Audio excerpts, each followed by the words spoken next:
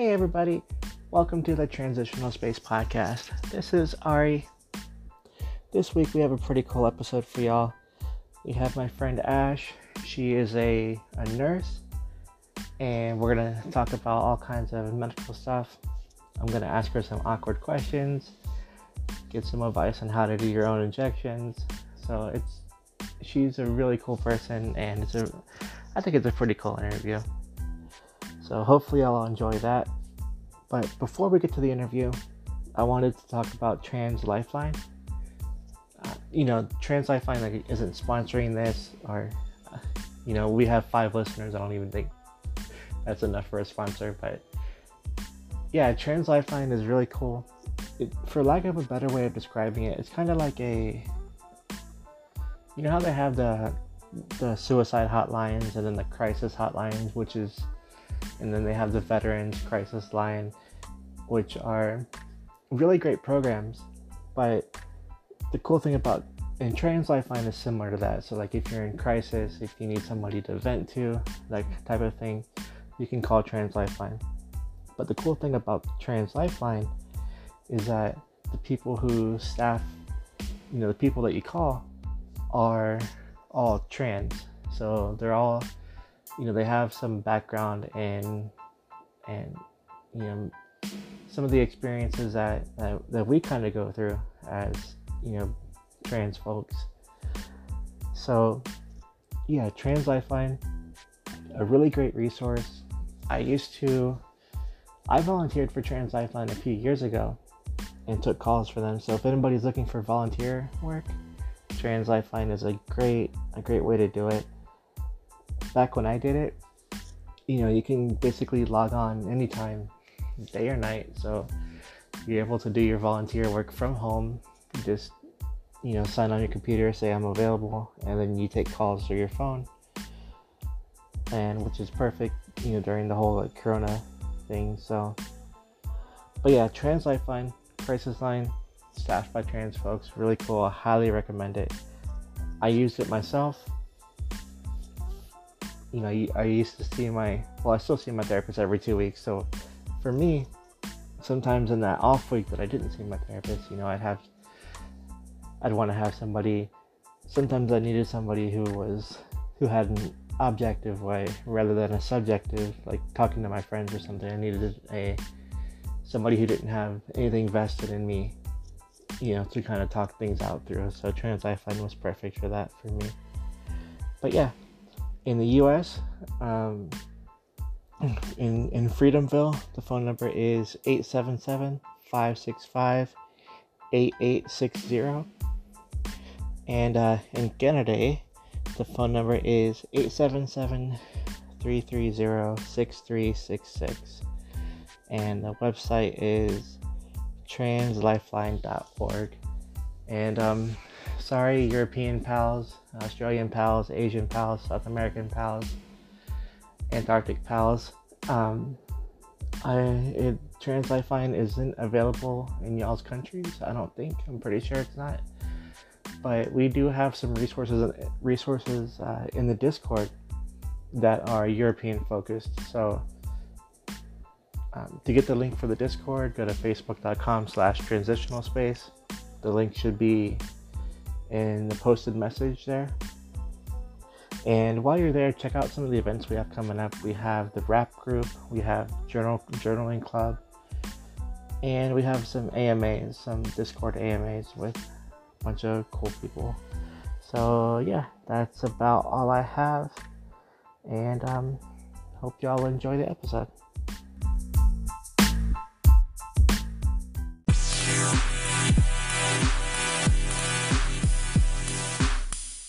All right, welcome back, everybody, to the Transitional Space Podcast. And tonight, our guest is a nurse who happens to be trans. Her name is Ash.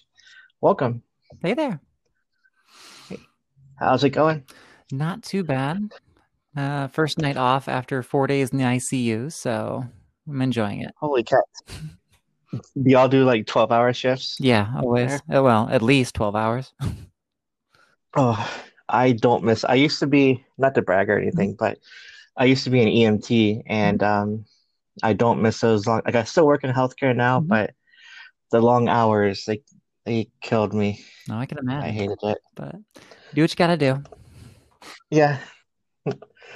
So you're a nurse, right? I know there's like 1,000 different types of nurses out there.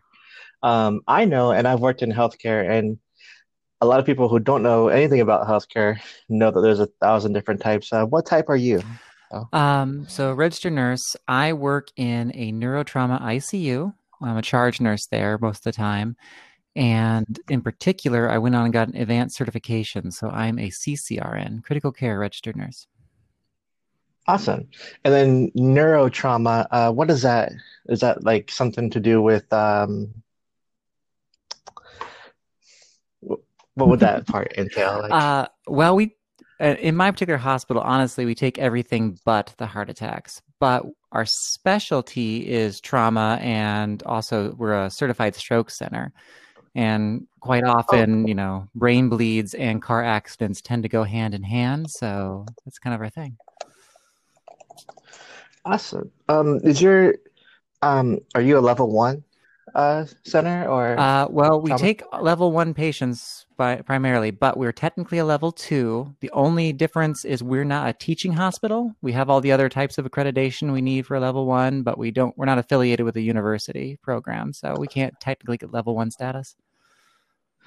Oh, okay, that's a bummer. Mhm. And how long have you been doing that for? 5 years now. Awesome. And when we were talking before, you mentioned that you're a charge Mhm. nurse, which in medical talk, like you're the boss. How long did it take to get to that point from starting out? Oh, I think they first started having me doing about 2 to 2.5 years in. So, Mm, yeah. awesome. Do you find it's better being in charge, or do you think it's like would you rather just let somebody else have like was it a bit more than you could like? It's pretty intense. I can recall the first time I was charged that, someone came up to me and I was remarking like, "Oh, they started about the same time I did." And I started looking through the schedule for the night, and everyone else I realized is newer than I am by a long shot. I suddenly realized, "Oh crap. I'm the person that's supposed to know what they're doing. Ooh, this is bad." I've since gotten used to it. Honestly, I enjoy the role just because, I like being able to go around putting out the fires, so to speak. It's where all the I get Mhm. to stay where all the interesting stuff is happening. So Yeah, and you're the person like when something's going wrong or they need help, mhm. like it feels nice to be the person that everybody turns to. Yeah, it took a while to get to the point where I felt comfortable with it, but I think it's similar to what I tell when I precept students when they come up to getting their RN is that a lot of them say they couldn't imagine doing ICU right away because they just feel like it'd be in over their head. They feel uncomfortable. And my number one piece of advice for them is always the same. If you're starting off in an ICU and within the first year you think you know what you're doing, quit because you're going to get someone killed. uh, a certain level of discomfort, a little bit of humility about what you know is pretty critical in this field. So, you just kind of have to roll with the punches and have a good team and know who to ask and not be afraid to do so. All right. Yeah. Speaking of school, though, do you mind if I ask? Did you like? Were you already like in your transition, or like quote unquote, like finished with your transition before you started school, or like how did that work out? No, well, I came out once before, but that's another longer story.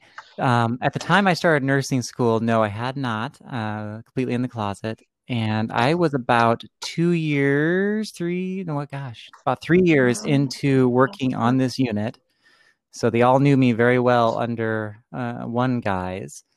And I came out actually working there and transitioned over the last 2 years on the unit, and it has been actually an amazingly rewarding experience.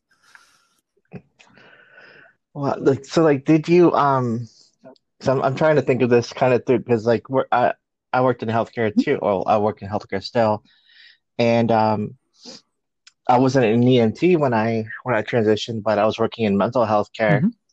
and at a long-term facility. So we have so when I came out, I had to do a big group with all of my patients, uh, and kind of come out to and we Mhm. had all the staff around too. So I came out to all of them at Oh, that's once. intense. Yeah, but it worked out good because it wasn't like I saw different patients every Hmm. day. I have the same set of patients for 3 to 6 months. Um, when you're working in nursing, like especially like in a hospital setting like Hmm. that, you might see a patient for a few days, and then did you have to like come out to different patients Well, or how did that work? it was actually interesting. One of the reasons I think nursing is a great job for people who are in transition, at least in the kind of field I'm in, was, I'm someone, it's not for everybody, but I did want to, people hate the word, but pass. I wanted to not have to worry about people constantly noticing. So Hmm. it was interesting. I never really, in terms of the patients, quote unquote, came out to any of them because I had a steady stream of new strangers and family every day, every week. And, I just got to the point, that's part of the reason that I changed my name to Ashley or Ash is it's fairly gender neutral. So I just wasn't giving away the game. I just kind of let them, early on, whatever pronouns or sort of way they wanted to go with it, I just kind of let them at first. And it was really kind of a comforting barometer to me because, every once in a while, suddenly a she popped up or a ma'am, and it got more frequent. And then, you know, it's one thing when people you care about that are worried about your feelings say these things, but when the angry patient with neural issues who's watching Fox News in their room and screaming at the television, if you go into their room and they say she, her, they're not doing it because they're trying to make you feel good. It was honestly Yeah, their first impression. So, when those little yeah. wins came along, it was, pretty gave me a lot of confidence. That's like the ultimate like way to tell if somebody's hug boxing you or Mhm. not is like to work in Yes, healthcare. yes, So definitely. Fortunately, I didn't have to come out in mass to my coworkers like you did. That sounds absolutely nerve-wracking. yeah, mine was I told my clinical director, and basically we sat down our psychiatrist and then our medical doc, and then all the nursing staff and then all like the mental health techs, and yeah, it was Oh, good. plus all the patients Yeah, too. no So pressure. yeah. I was a chicken, so I had no intention to come out at first. I had this big long plan and like based on like how long I thought it'd be before people would notice. And we didn't make it that far before all the rumors started. No one actually got, figured it out, but there was lots of weird rumors. There was I had developed an eating disorder. I had gotten divorced from my wife earlier, but just before the transition, not because of the transition, but for other unfortunate reasons.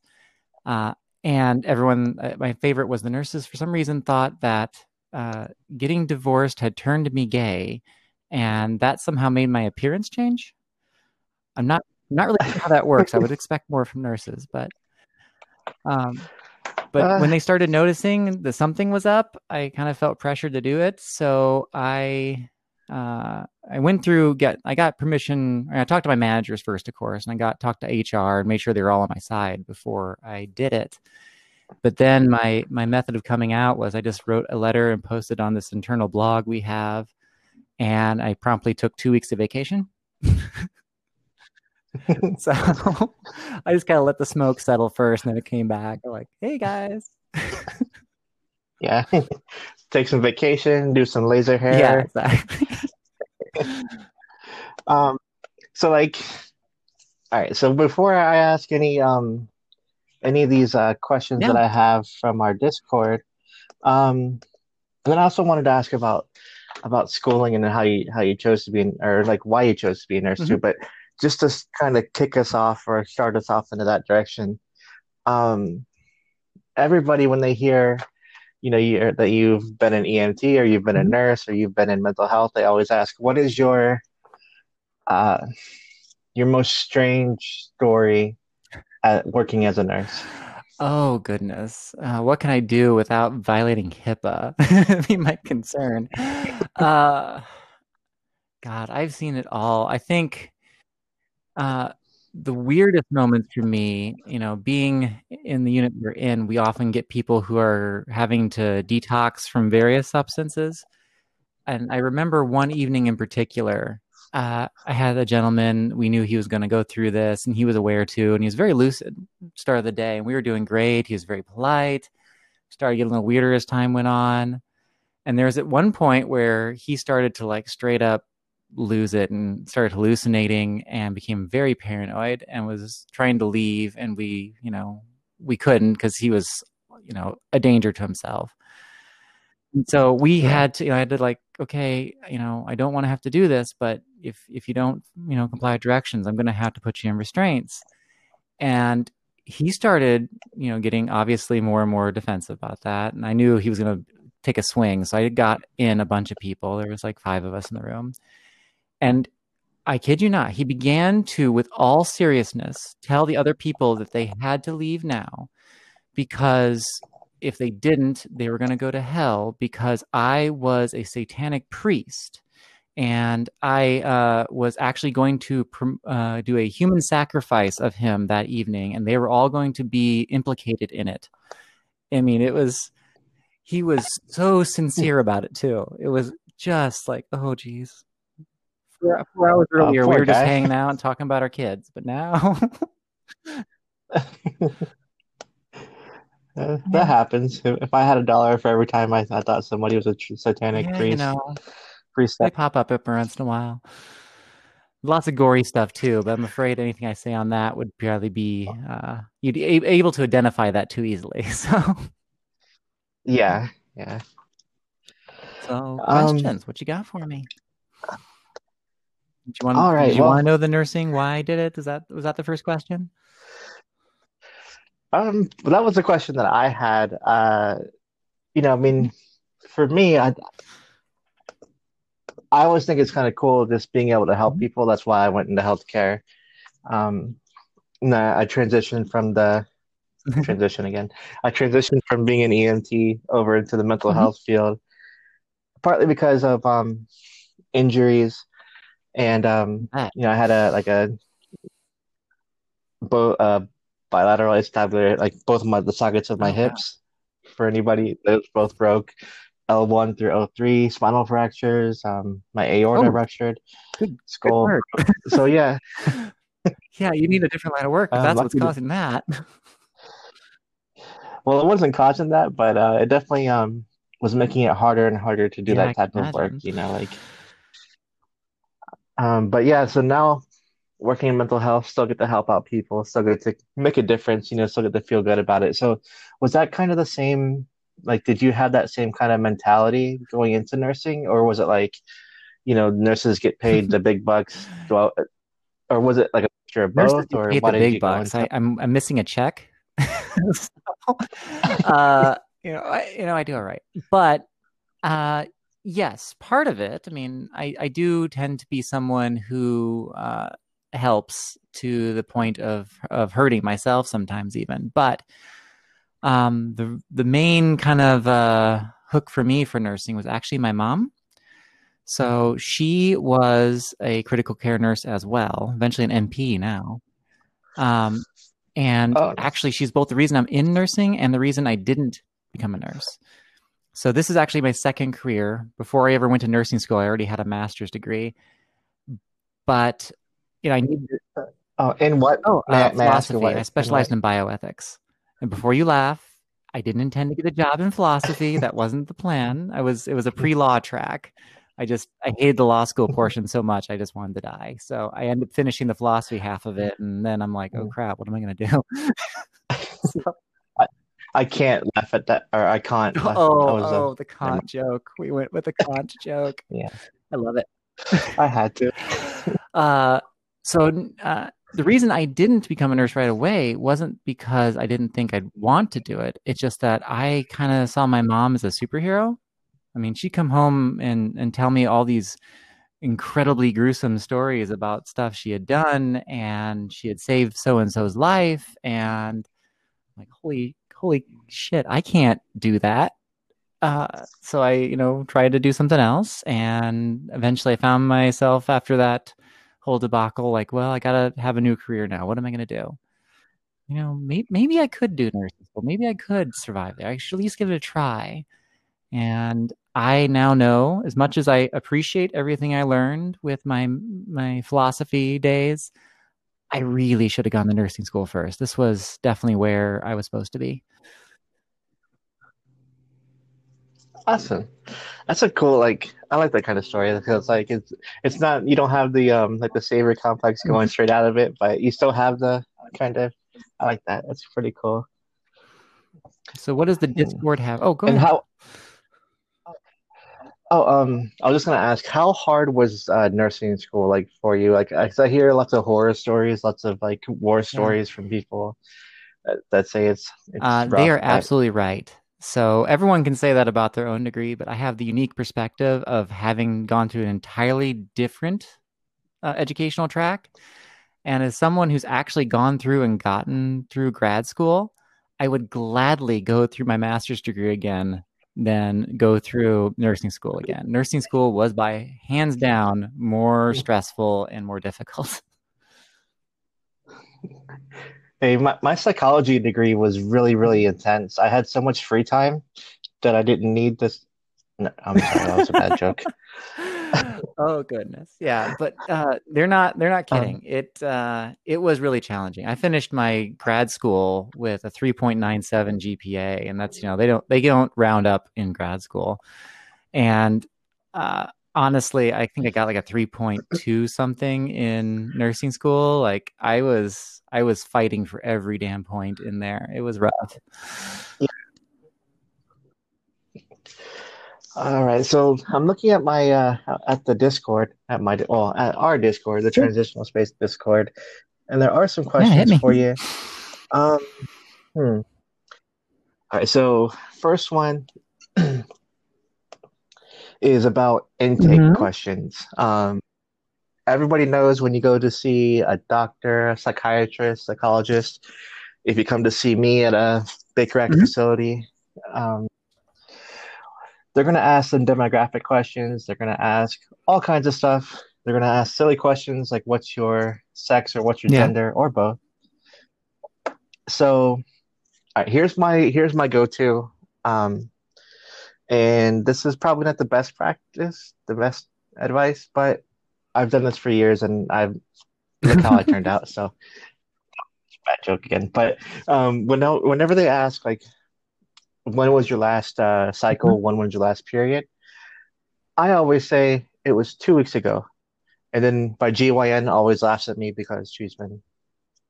I'm sorry, that was another bad joke. Um, but yeah, I always say if I think it doesn't have anything to do with the doctor that I'm seeing, like obviously like um my psychiatrist probably doesn't need to know when my last Yeah. cycle was, but they didn't have that on the question. So my go-to is just it Yeah. was 2 weeks ago. What do you think is? Do you think that's a pretty safe like I mean, thing depends to? what you're going to. If you're seeing a therapist, yeah, that's not really pertinent information for your treatment. If you're coming into the ICU, I kind of need to know more what's going on. It can be an issue. Um, even just planning surgeries, if your anatomy is different than what's expected, that could be a thing. So you know, judge accordingly. If it's going to be something that is going to be all pertinent for your treatment, if you're having a legitimate hormone imbalance, some sort of corticosteroid issue, your whole endocrine system is going to be affected by that. So even if you might not think firsthand whether or not your status would be something we need to know, that actually can come to play if you're on high dose hormones. So yeah, just be careful. Just use your head about it. I mean, I've only been in that situation once, and I was entirely unprepared for it when it happened. I had a workman's comp injury and I went over to the place and, started going through the thing, and I hadn't even thought about it. I've hurt my shoulder. I'm just want some pain medicine and go home. And, she asked the question, when was your last cycle? I'm like, I don't have one. And I thought that would be the end of it. Like, obviously she knows what's up, but she has to ask the question. Oh, that was kind of nice of her. And she just goes, oh, hysterectomy? Looking at me, you seem a little young. I'm like, Yeah. no. And I looked at her and it just dawned on me, she doesn't know. Like that was a very surprising moment. And I said, no, I'm transgender. I kid you not. She's also a nurse.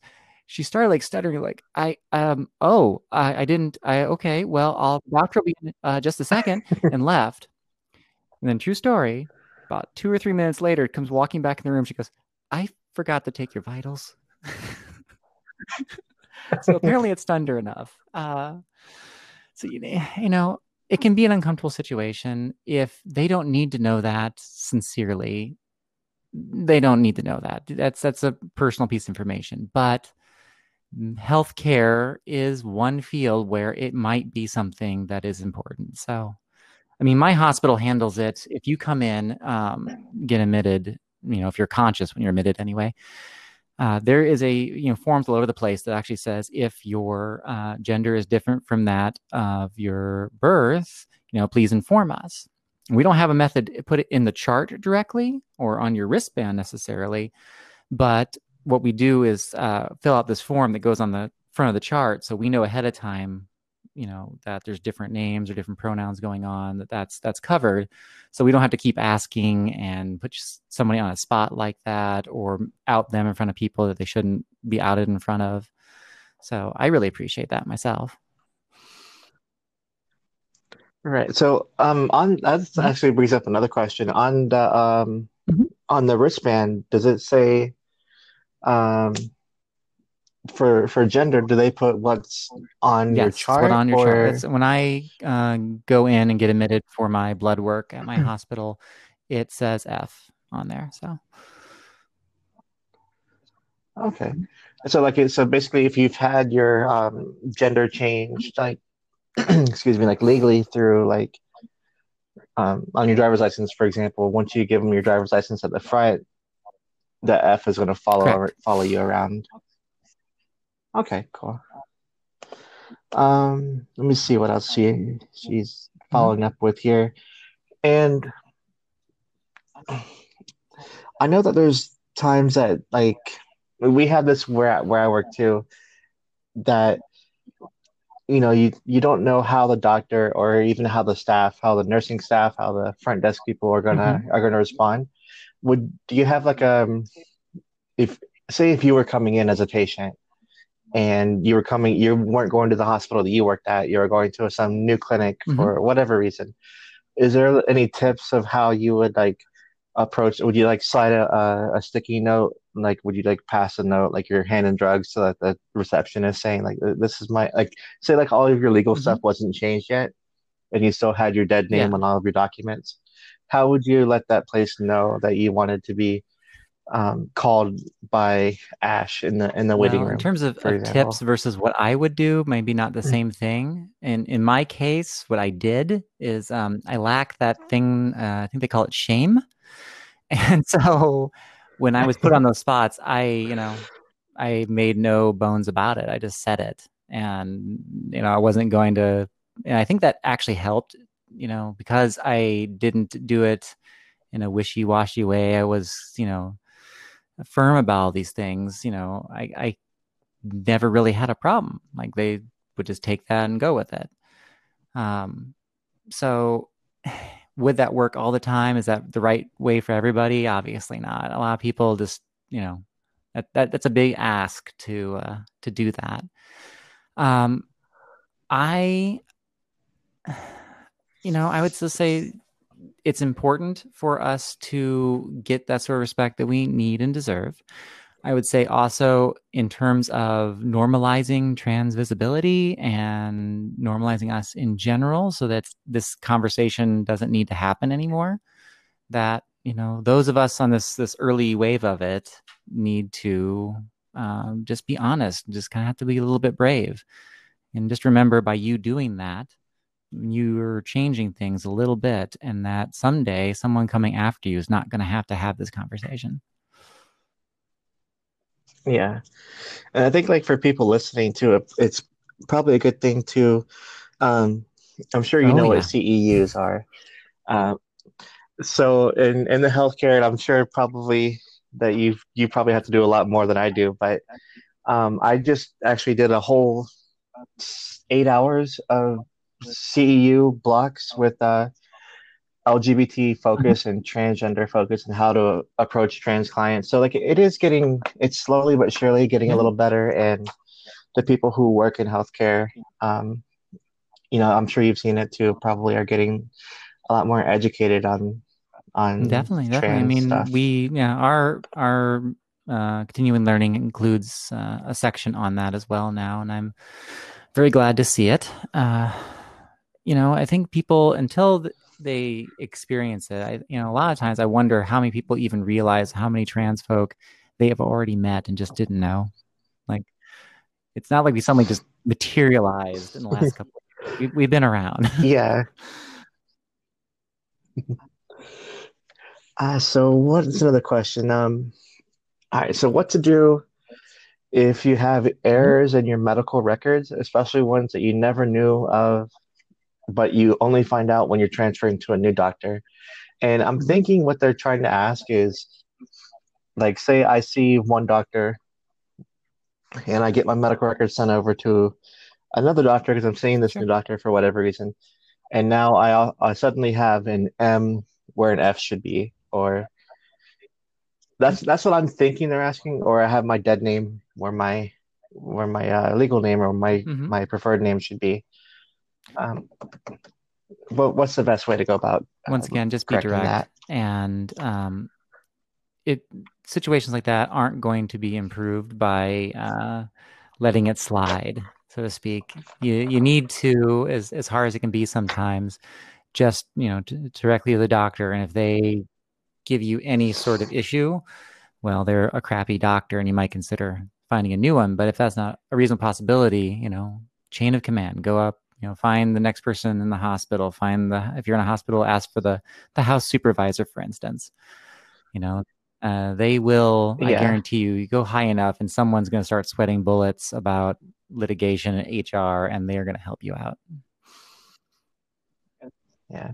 Mhm. And then what if it's for a an actual Mhm. medical error, like I'm missing my right leg, and they said I need to have ankle surgery on my right ankle. Um, what about Well, that I kind of mean, stuff? if it's part of your current medical record, and I'm doing my intake, and they tell me, when I take someone, a new patient, I have to go through the medical history, and if it doesn't line up, I'm editing it right there on the spot.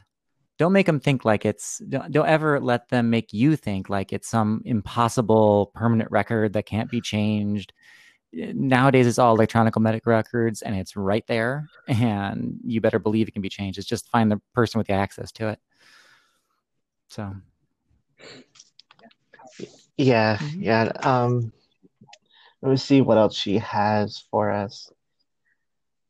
Okay, so then for allergies, I think I know what my answer would be to this one, but I'm going to see if Sure. it lines up with yours. So what happens if we think we have an allergy that like we Mhm. suspect we have an allergy. Say every time I drink this Sprite that actually this bowel prep. Every time I drink this bowel prep that I have next to me, it makes me Mhm. cough up a little bit. It I'm does, just but kidding, but I mean it everyone does. has an allergy. So say I have Mhm. an allergic reaction to something, and but it was never like formally diagnosed by a doctor. So should we put down that? Should we write that information Yeah, down for the I mean, medical I don't people or ask for an allergist test before. When you come in, you tell me you had a reaction to such and such medication. I put that on the chart because we're not going to be messing around. Now, granted, if you tell me you're allergic to Percocet, but Norco is fine for you, um, hmm, you're both kind of in the same ballpark, guy, but whatever. We'll work around that. But, I don't question people if they tell me they have that sort of information. If, you tell me it's like pain, you're the only expert on that. And I'm not here to Yeah. diagnose whether or not you have some like Munchausen's syndrome going on and you're a hypochondriac. I'm here to treat you. Mhm. And if there's a chance something I could give you could possibly cause you harm, I'm not going to take that risk. Yeah, that sounds like a good. All right, so the next question is, what would she do, or Mhm. how would she react as a nurse? I know how I would react as a counselor, but if someone comes to you for a normal issue, say I go to your hospital and I'm seeing you and I'm looking for my pain's coming back, um, Tylenol, Mhm. ibuprofen, that isn't working, Mhm. and I'm asking for some Dilaudid, but you see I have some fresh self-harm scars on my Mhm. thigh or my wrist or wherever. What would you do in that I'm going to situation? ask the physician for more pain medicine to cover your pain. It's kind of one of those things that they're teaching more and more in nursing school and in medicine in general. In that, there's been a Mhm. lot of issues, yes, with pain clinics overprescribing opioids, and people got a little skittish about prescribing them, which is serious and needs to be taken as such. However, there was kind of a phenomenon going on where people would come in and they just be written off right off the bat, like, oh, they knew the word Dilaudid. Obviously, they've got it before, so they must be a drug seeker. So we're not going to give that to them, or we'll give them like a tiny bit of the dose that we normally give. And the data has shown quite convincingly that that is not the best practice to use. That's actually causing people harm. So the only expert on what pain is the individual experiencing it. If you are in pain and your heart rate's up and I've got physiological markers for it, I'm not going to question that. I'm going to ask for more pain medicine. Now we might start looking at what sort of adjuvant medications, what sort of combinations we could do, what other tricks could we do that would allow us to not give you, Dilaudid per se, or at least get you away from that, wean you off that. But I mean, it's another question if you're going home on those medications. Those are really the issues where people are having dependency issues and are causing issues with self-harm and whatnot. If you're in acute care like I am, I'm treating things acutely, and that we can make a plan of care before you leave the hospital to start to get you help for other things. If you've self-harmed, then I noticed that's a whole different can of worms than what pain medication I'm gonna be able to give you. Whenever somebody says acute care, I always think of like a trans cat I girl, haven't like worn any cat ears to work yet. acute care. So Oh, you're missing out. I wore some for Halloween. My I patients should have the loved it. sexy nurse. Um, so what about like what about if somebody would say, all right, so that they're not, say the person Mhm. isn't drug seeking at all. Say that they're there to see you for like they have a cold or they have like the flu or something. Um, and you Sure. see self-harm scars on them. What would you do if you see the self-harm? Like I think this person is asking more specifically Yeah, for yeah. the self-harm Um, stuff. well, I can't, in legally even speaking, or morally, ignore that. That's a different process, though. That means I'll be contact the doctor. We're going to collaborate. We'll decide if we need to do a psych consult. If there's fresh self harm, it has anything to do with your current diagnosis, why you're in the hospital with. We start to question whether or not are you a danger to yourself, and if necessary, many times I've gotten 72-hour holds on patients, and they're not particularly happy with me about it. But if it saves their life, at least gives a chance to maybe get them some help, and that's the end goal. Is you see that, and people are afraid they're going to be punished. They're going to have the medical system come down on them or judge them. No, if I see that, I want to be able to help. Why did that happen to you? Because we have resources, not just the drugs or the surgeons, but we have, access to psych consults and therapy and networks of different social workers that can get you all sorts of help, not just in the hospital, but afterwards, and try to find out what's going on that caused you to be there and get you out of the situation. Yeah, Yeah, yeah. Or you can come hang I've out sent with me. plenty of people to And behavioral health long term. So, mhm, so let's see what else do we have. Hmm.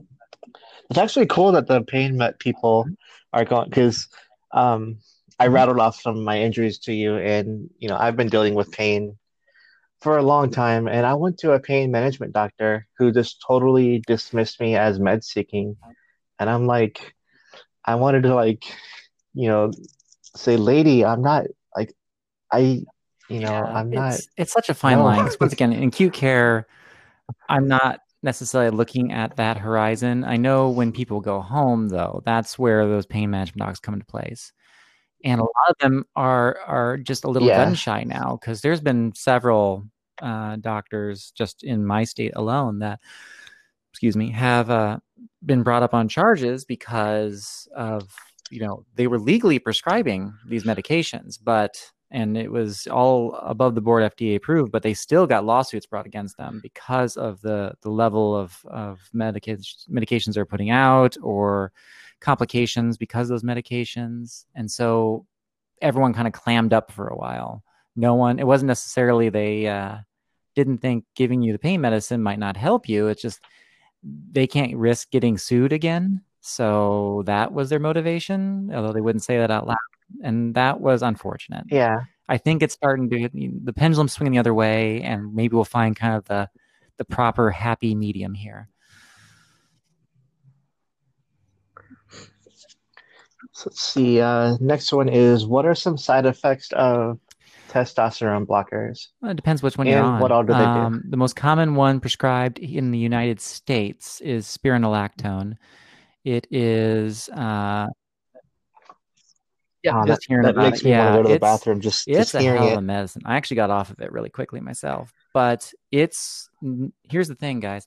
We don't give that necessarily in any other shape or form because its primary use is blocking testosterone. That's actually a nasty side effect of the pill. It was originally it's made to lower blood pressure. If you have too much fluid on and your blood pressure is too high, we're changing your corticosteroids and causing you to pee out that water. It changes your salt potassium balance.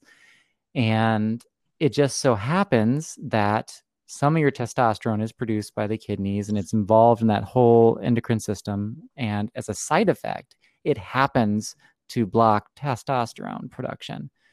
And that's actually like, the warning they had back in the day because they were giving it to guys who had high blood pressure and they'd end up with, ED because they took Spiro.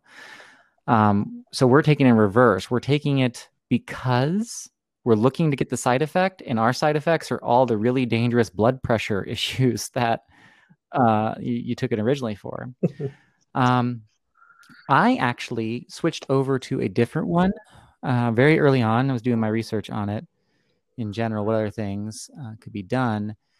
I went to, I think I'm pronouncing this correctly, bicalutamide. Um, very, yeah. Hmm, So it's kind of I've cool. I never heard of recommend that people one. check it out. It's not a testosterone blocker. It's not going to, at least, it's not going to stop production of testosterone.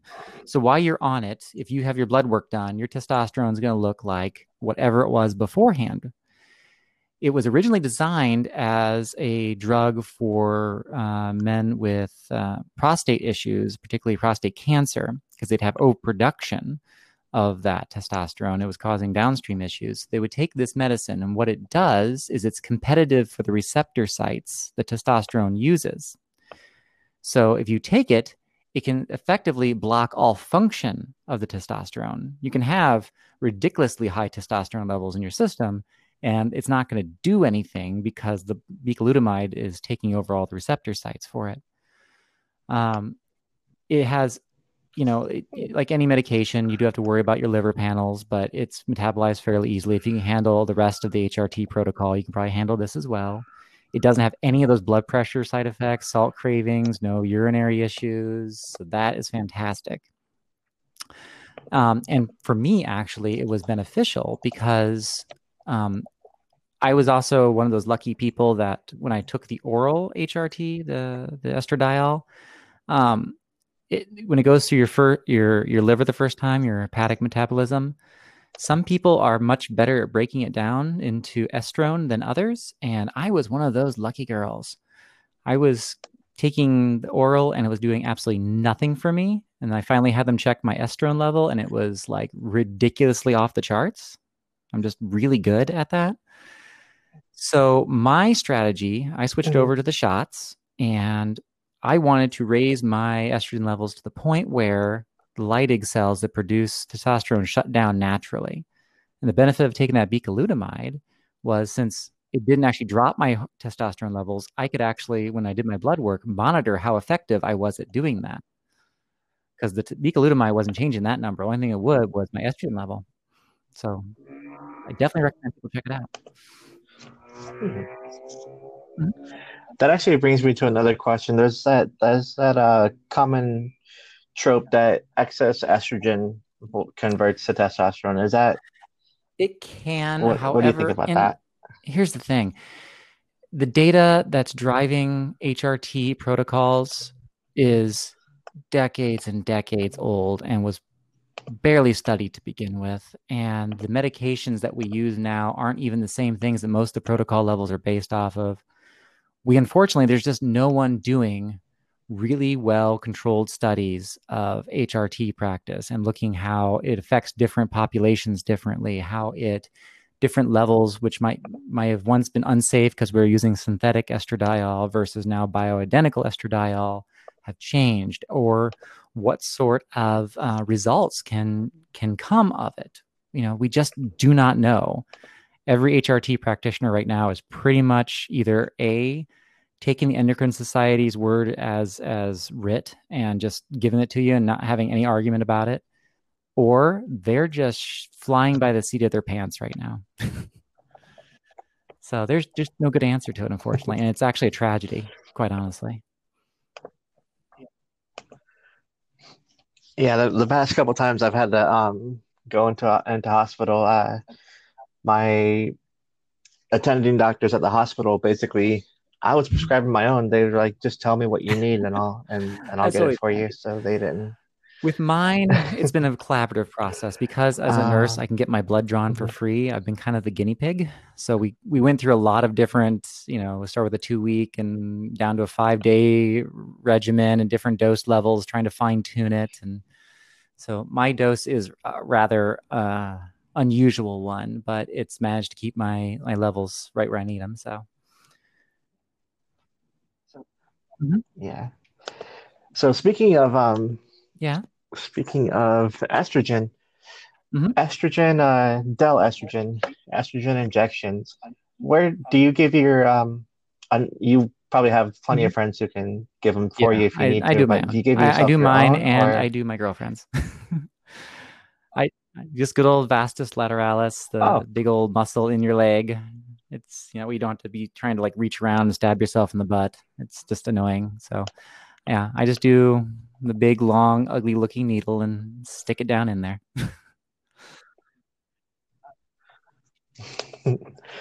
this has come up in our Discord a few times too. What is preferred like I try to get the biggest like the Hmm. the smallest needle possible because I'm a wimp. I want if they made 100 gauge, I would use it.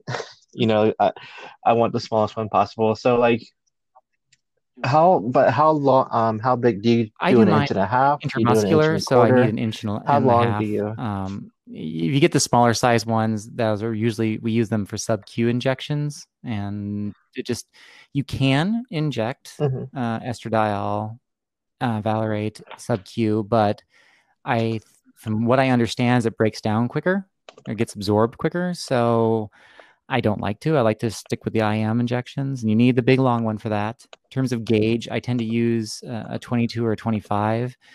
I like to go the small ones as well, and because but it comes with a cost. I mean, it's in a very viscous medium, so you put it through a 25 gauge needle, and it's really hard to push. But you know you pick your battles. Yeah. And then, so when you're injecting yourself, do you do any special? Do you just kind of one, two, three, bam, or do you? And then once you get it in, do you aspirate it all? How like what is your kind of your what's your process for? Do you like light candles and do that kind of stuff too? What's your For entire me, when I go process to work, I do for this a injecting hundred times a yourself? day kind of thing. So I just get it over with and do it. As for the aspiration, I've heard some mixed values on that in terms of like, yeah, you definitely, it would be bad if you got it directly in the vein, you bolus the whole dose in there and you manage to get it all in there because then you're worried about, that traveling along and getting back to the lungs. That can be an issue. However, the chances of that happening are rather slim. And the chances of you effectively aspirating to even check are kind of difficult. I mean, honestly, we don't in critical care, we don't tend to do the aspiration on an IM injection. We just hit it and go. If someone's taking a swing at us, I'm not going to check to make sure I wasn't in the Hmm. vessel when I hit you Haldol. I'm just gonna you're getting that stuff. You're a little vitamin H and you're Yeah. going night night. Uh, but yeah, no, I don't have a big ritual to it. I just do it like I do anyone else at work and just end up stabbing myself instead of someone else.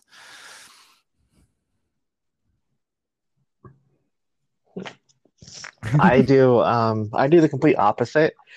I'm a big baby, so I sit it on my skin and I'm just sitting there chilling and I'm just like hoping that I just slowly press it in without See, for me, I noticing. think that would make it so much worse. Um, so that's how I do. Like, I don't know why, but I it feels that I don't know. I just can't like stab it right in there. Like when I had to do that when I was in the military and we had to give shots all the time. oh yeah, It's easy to stab somebody else, but it's don't not get so me wrong. easy I do to it all the stab time. I yourself, do it it to turns out. myself. There is just this fundamental primal sense of you're not supposed to put things in your leg that deep. It just is wrong. So I still feel that, but yeah, I think Yeah. I would be even more uncomfortable if I drew it out. So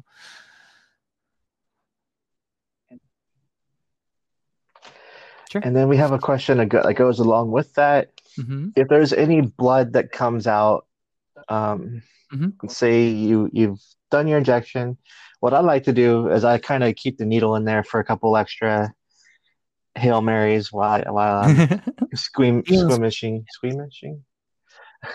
I just keep it in there a little bit longer. That way I Yeah. try to get as much out as possible. But once you remove the needle from your leg, um, if there's any blood that comes out, is that a It means bad you thing? Is that likely a good you thing? nicked a vein What going happens with through, that? which it's not going to be the end of the world. Just remember you are doing a depot shot, which means you're actually depositing a small lump of this stuff in your muscle, Hmm. and it needs to kind of form and crystallize in there. So don't if you see blood, like normally your thought is I'm bleeding, I've got an injury, I'm going to hold pressure.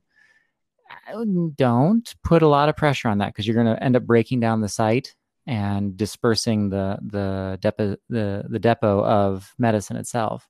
Just very light pressure, a little band-aid. That's it. It's not the end of the world. You'll be okay. Okay. That was close. I thought I was gonna bleed out for a moment there. Um, what else do we have on here? If there's any, all right. So say another question. Say I give myself an injection, Yeah. no blood comes out, everything's good, but a little bit of my Mhm. medication itself pops out.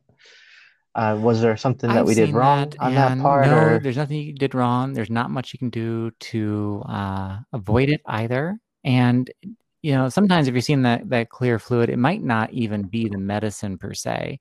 It very well could just be serous fluid as well. So don't worry too much about it. I think most of the time when I see it, I just didn't realize when I was, aspirating the needle and clearing it that, I might have got a little drop of the medication on the outside of the needle and it actually dripped down. I think it just was coating the outside. So you stab it in, you pull it out, it's left behind on the skin. Yeah. Okay, yeah, that makes sense. So I Yeah, should don't lick probably it. stop like dipping my finger into it and like drink. All right, so my last few Yeah, it's questions. okay. I know we've been yapping for close to an hour now, and I don't have the ability to do breaks because I'm working with minimal. Can't do breaks and I'm taking working with bowel prep at the minimal same time. technology You are a brave for now. soul. Yeah, Oh gosh. and I had a coffee this morning. Well, an Oh ice cream dear. coffee earlier. My last meal. Yeah. Yeah, so So what you got for me? I'm hanging in there.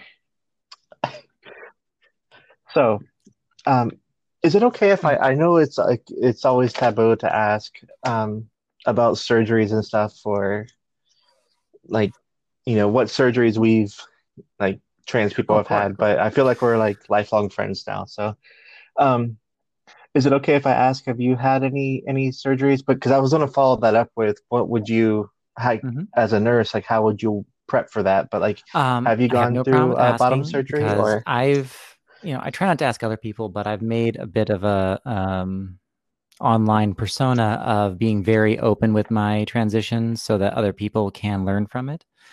So I have absolutely nothing I'm hiding anymore about that. So no, I Mhm. have not had the surgeries yet. I have the surgery date for it.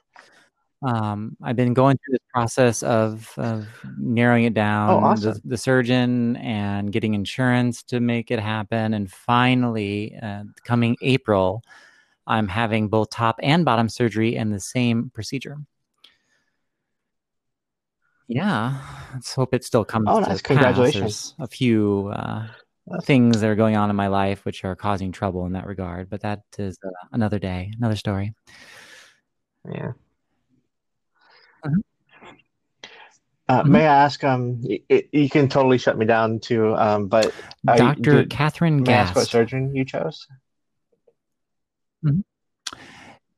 I'd Gas. only I don't think I've researched her, heard of her. I'd only come across her and researched a little bit. What I had heard was quite good, and I had a lot of anecdotal information that she was doing quite well. However, I was going to go to Dr. Gallagher, and Dr. Gallagher moved to Miami, which was too Hmm. far for me to want to travel to. And, her office left behind a list of surgeons that she trusted. If you can't come see me in Miami, here's the people that I would send you to. And it just so happens Dr. Gass was on that list. So, Yeah. mm-hmm. Oh, cool. I'm like, I don't know, like I'm not that I'm some ancient like I didn't transition back like in the 1700s or Mm-hmm. anything, but it seemed like when I did my surgery, there was only one person. Uh, well, there was like that lady that was up in Mm-hmm. the Northeast. I think she's in Oh, wow. Pennsylvania or something. But I went to Dr. Bowers, so like Yeah, I'm coming from Florida all the way to San Francisco for my surgery, but it seems like there's now there is. There a definitely lot more is. And surgeons there's that are different offering even that. techniques available now. In fact, So, there was a particular surgeon I wanted to go to. She had actually trained with Dr. Bowers at one point, if I understand correctly, because of a new technique that she's using. However, of course, they wouldn't accept my insurance there. So I was out of luck. Yeah. oh, that sucks. Mhm. So with those surgeries, I know what all I had to do for like surgery prep, but what would you recommend like, like early stages of surgery prep, all the way until like the Mhm. day before. And I know that they give you lots of Mhm. instructions. You have to drink like I'm drinking now. Yeah. Yeah. I'm having surgery for something totally different, but Yeah. they give you this lovely bowel prep that you have to drink. What would you like suggest like come as from somebody who's working as a nurse like um as far as that kind of stuff like I don't think there's prepping yourself for really, surgery? beyond following the directions, there's not a whole lot to it. there's what are you going to do to take care of yourself psychologically is what I'd be worrying about. Because in terms of preparing physically, if you're at the point you're already taking bowel prep, it's too late to do some of the things you need to have done, which of course, making sure you've had, if you're having bottom surgery, having enough hair clearance removed that you can, a follicle scrape is going to be effective for you. Obviously, with any surgery, making sure you're in as good as health as possible. If you have any prediabetes, you need to get that stuff under control. You need to have your A1C in check entirely if possible. You need to have your BMI down as best you can, because that's going to affect your recovery and your healing, and even just your physical healthiness. You're going to be down for the count for a good while afterwards, and how fast you can bounce back is going to depend on what state you were when you went into it. So,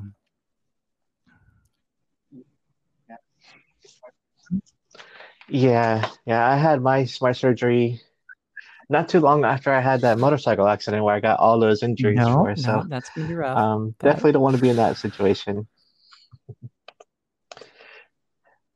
And A1C yeah, that's again, that's monitoring like what, your diabetes, blood sugar. it takes a look at the hemoglobin in your blood, because it allows you to track an average over a long period of time of how your blood sugar trends. I can check you right now and you have anything to eat and your blood sugar's low, but you might Mhm. actually usually run like in the 160s or something and you're diabetic and just don't know it.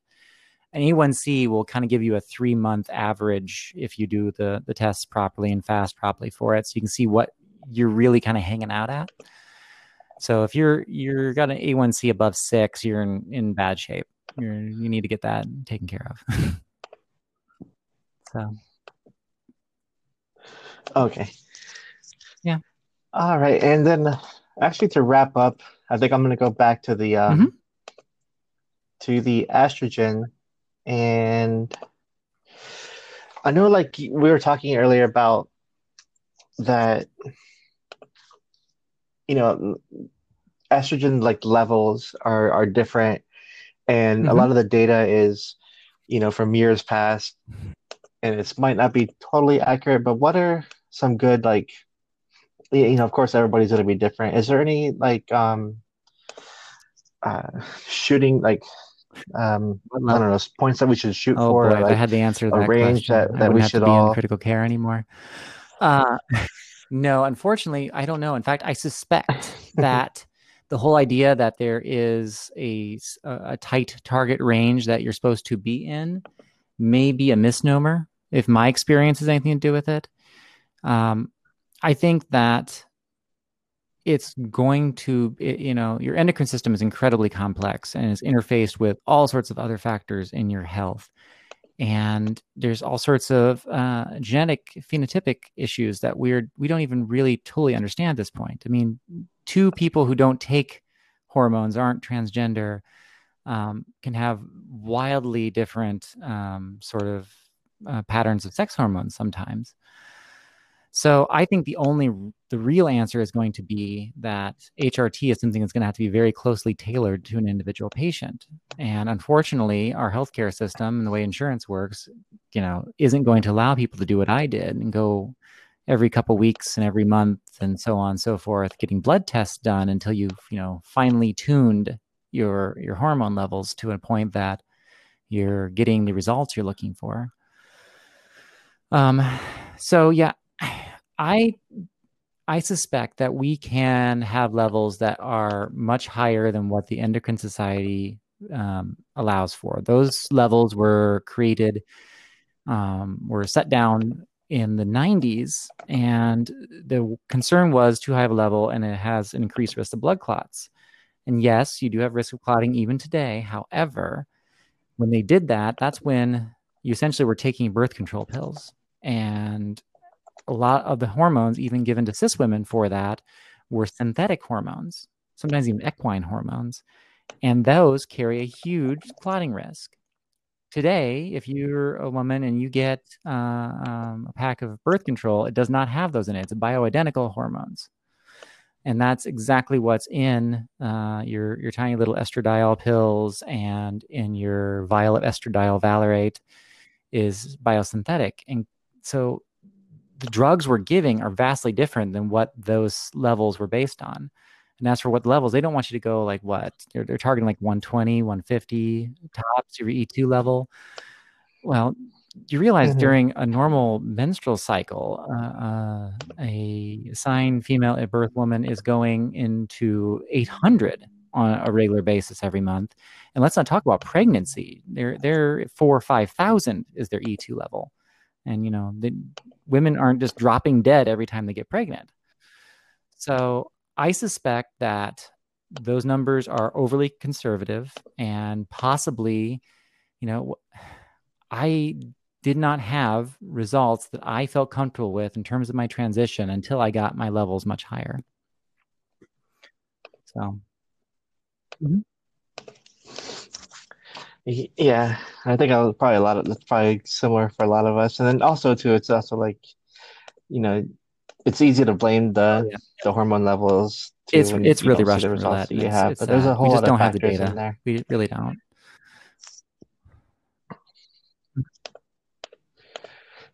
All right, so before I let you go, like again, like because we're using this old technology, as soon as I sign us off, it's gonna hang up on you. Yeah, So I I've not apologize, my first but rodeo, that's so just I'm how it goes. Um, but you were telling me before we started recording that you're yeah, starting I'm an dabbling right now. I have IGTV some account. different ideas in development, and in order for me to, I'm new to cinematography. I'm still kind of getting my hands around it, and to kind of Mhm. practice, I decided to start doing some of my Instagram platform as an IGTV kind of Q&A right now, just to get kind of comfortable with what sort of thing I should do in front of the camera, how I should sound, get practice using the editing software and whatnot. So yeah, Oh, awesome. yeah, go Is for it it. okay if Yeah, absolutely. do you want to plug So your the Instagram Instagram is for at people to? trans nurse here. Uh, yeah, you can definitely follow me there. And I have very in depth over the last couple years documented my transition. If you want to see where I came from to where I am now, most people are a little shocked. I feel like I'm not where I want to be per se, but I am very proud of how far I've come. I do answer questions on there quite often in terms of like medical questions like this, at least as far as I can. Always the caveat that I am not a medical, I am not an actual doctor. I am a nurse, and I can give you the best medical advice I can possibly give. But the ultimate medical advice is go see your doctor, because I don't want to get sued. Um, and as for the Mhm. IGTV, if anyone does want to send questions that kind of is interested in that, I set up a Gmail account, just transnursehere@gmail.com, that I'm taking messages and whatnot, and coming up with ideas for what I'm going to talk about and blabber on the camera.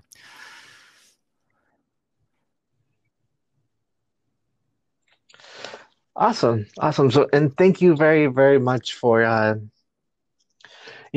for hanging out Mhm. with me and letting me ask all these random random questions Hey, you and went with an listening to my Immanuel awkward Kant jokes. joke. There's I nothing wrong really with that. That's appreciate it. beautiful. And yeah. Yes. And I lasted even while drinking bowel prep. This whole thing I've Nature is lasted taking for over an hour control. with you, but nature, nature is a yeah. But maybe we can do Yeah. this again in the future sometime Nope. if You know where to you're find me. not scared enough from this one. All right, awesome. So thank Yeah, you're everybody very welcome. for listening. Thank you, Ash, for being with us. And Bye. yeah, we'll see y'all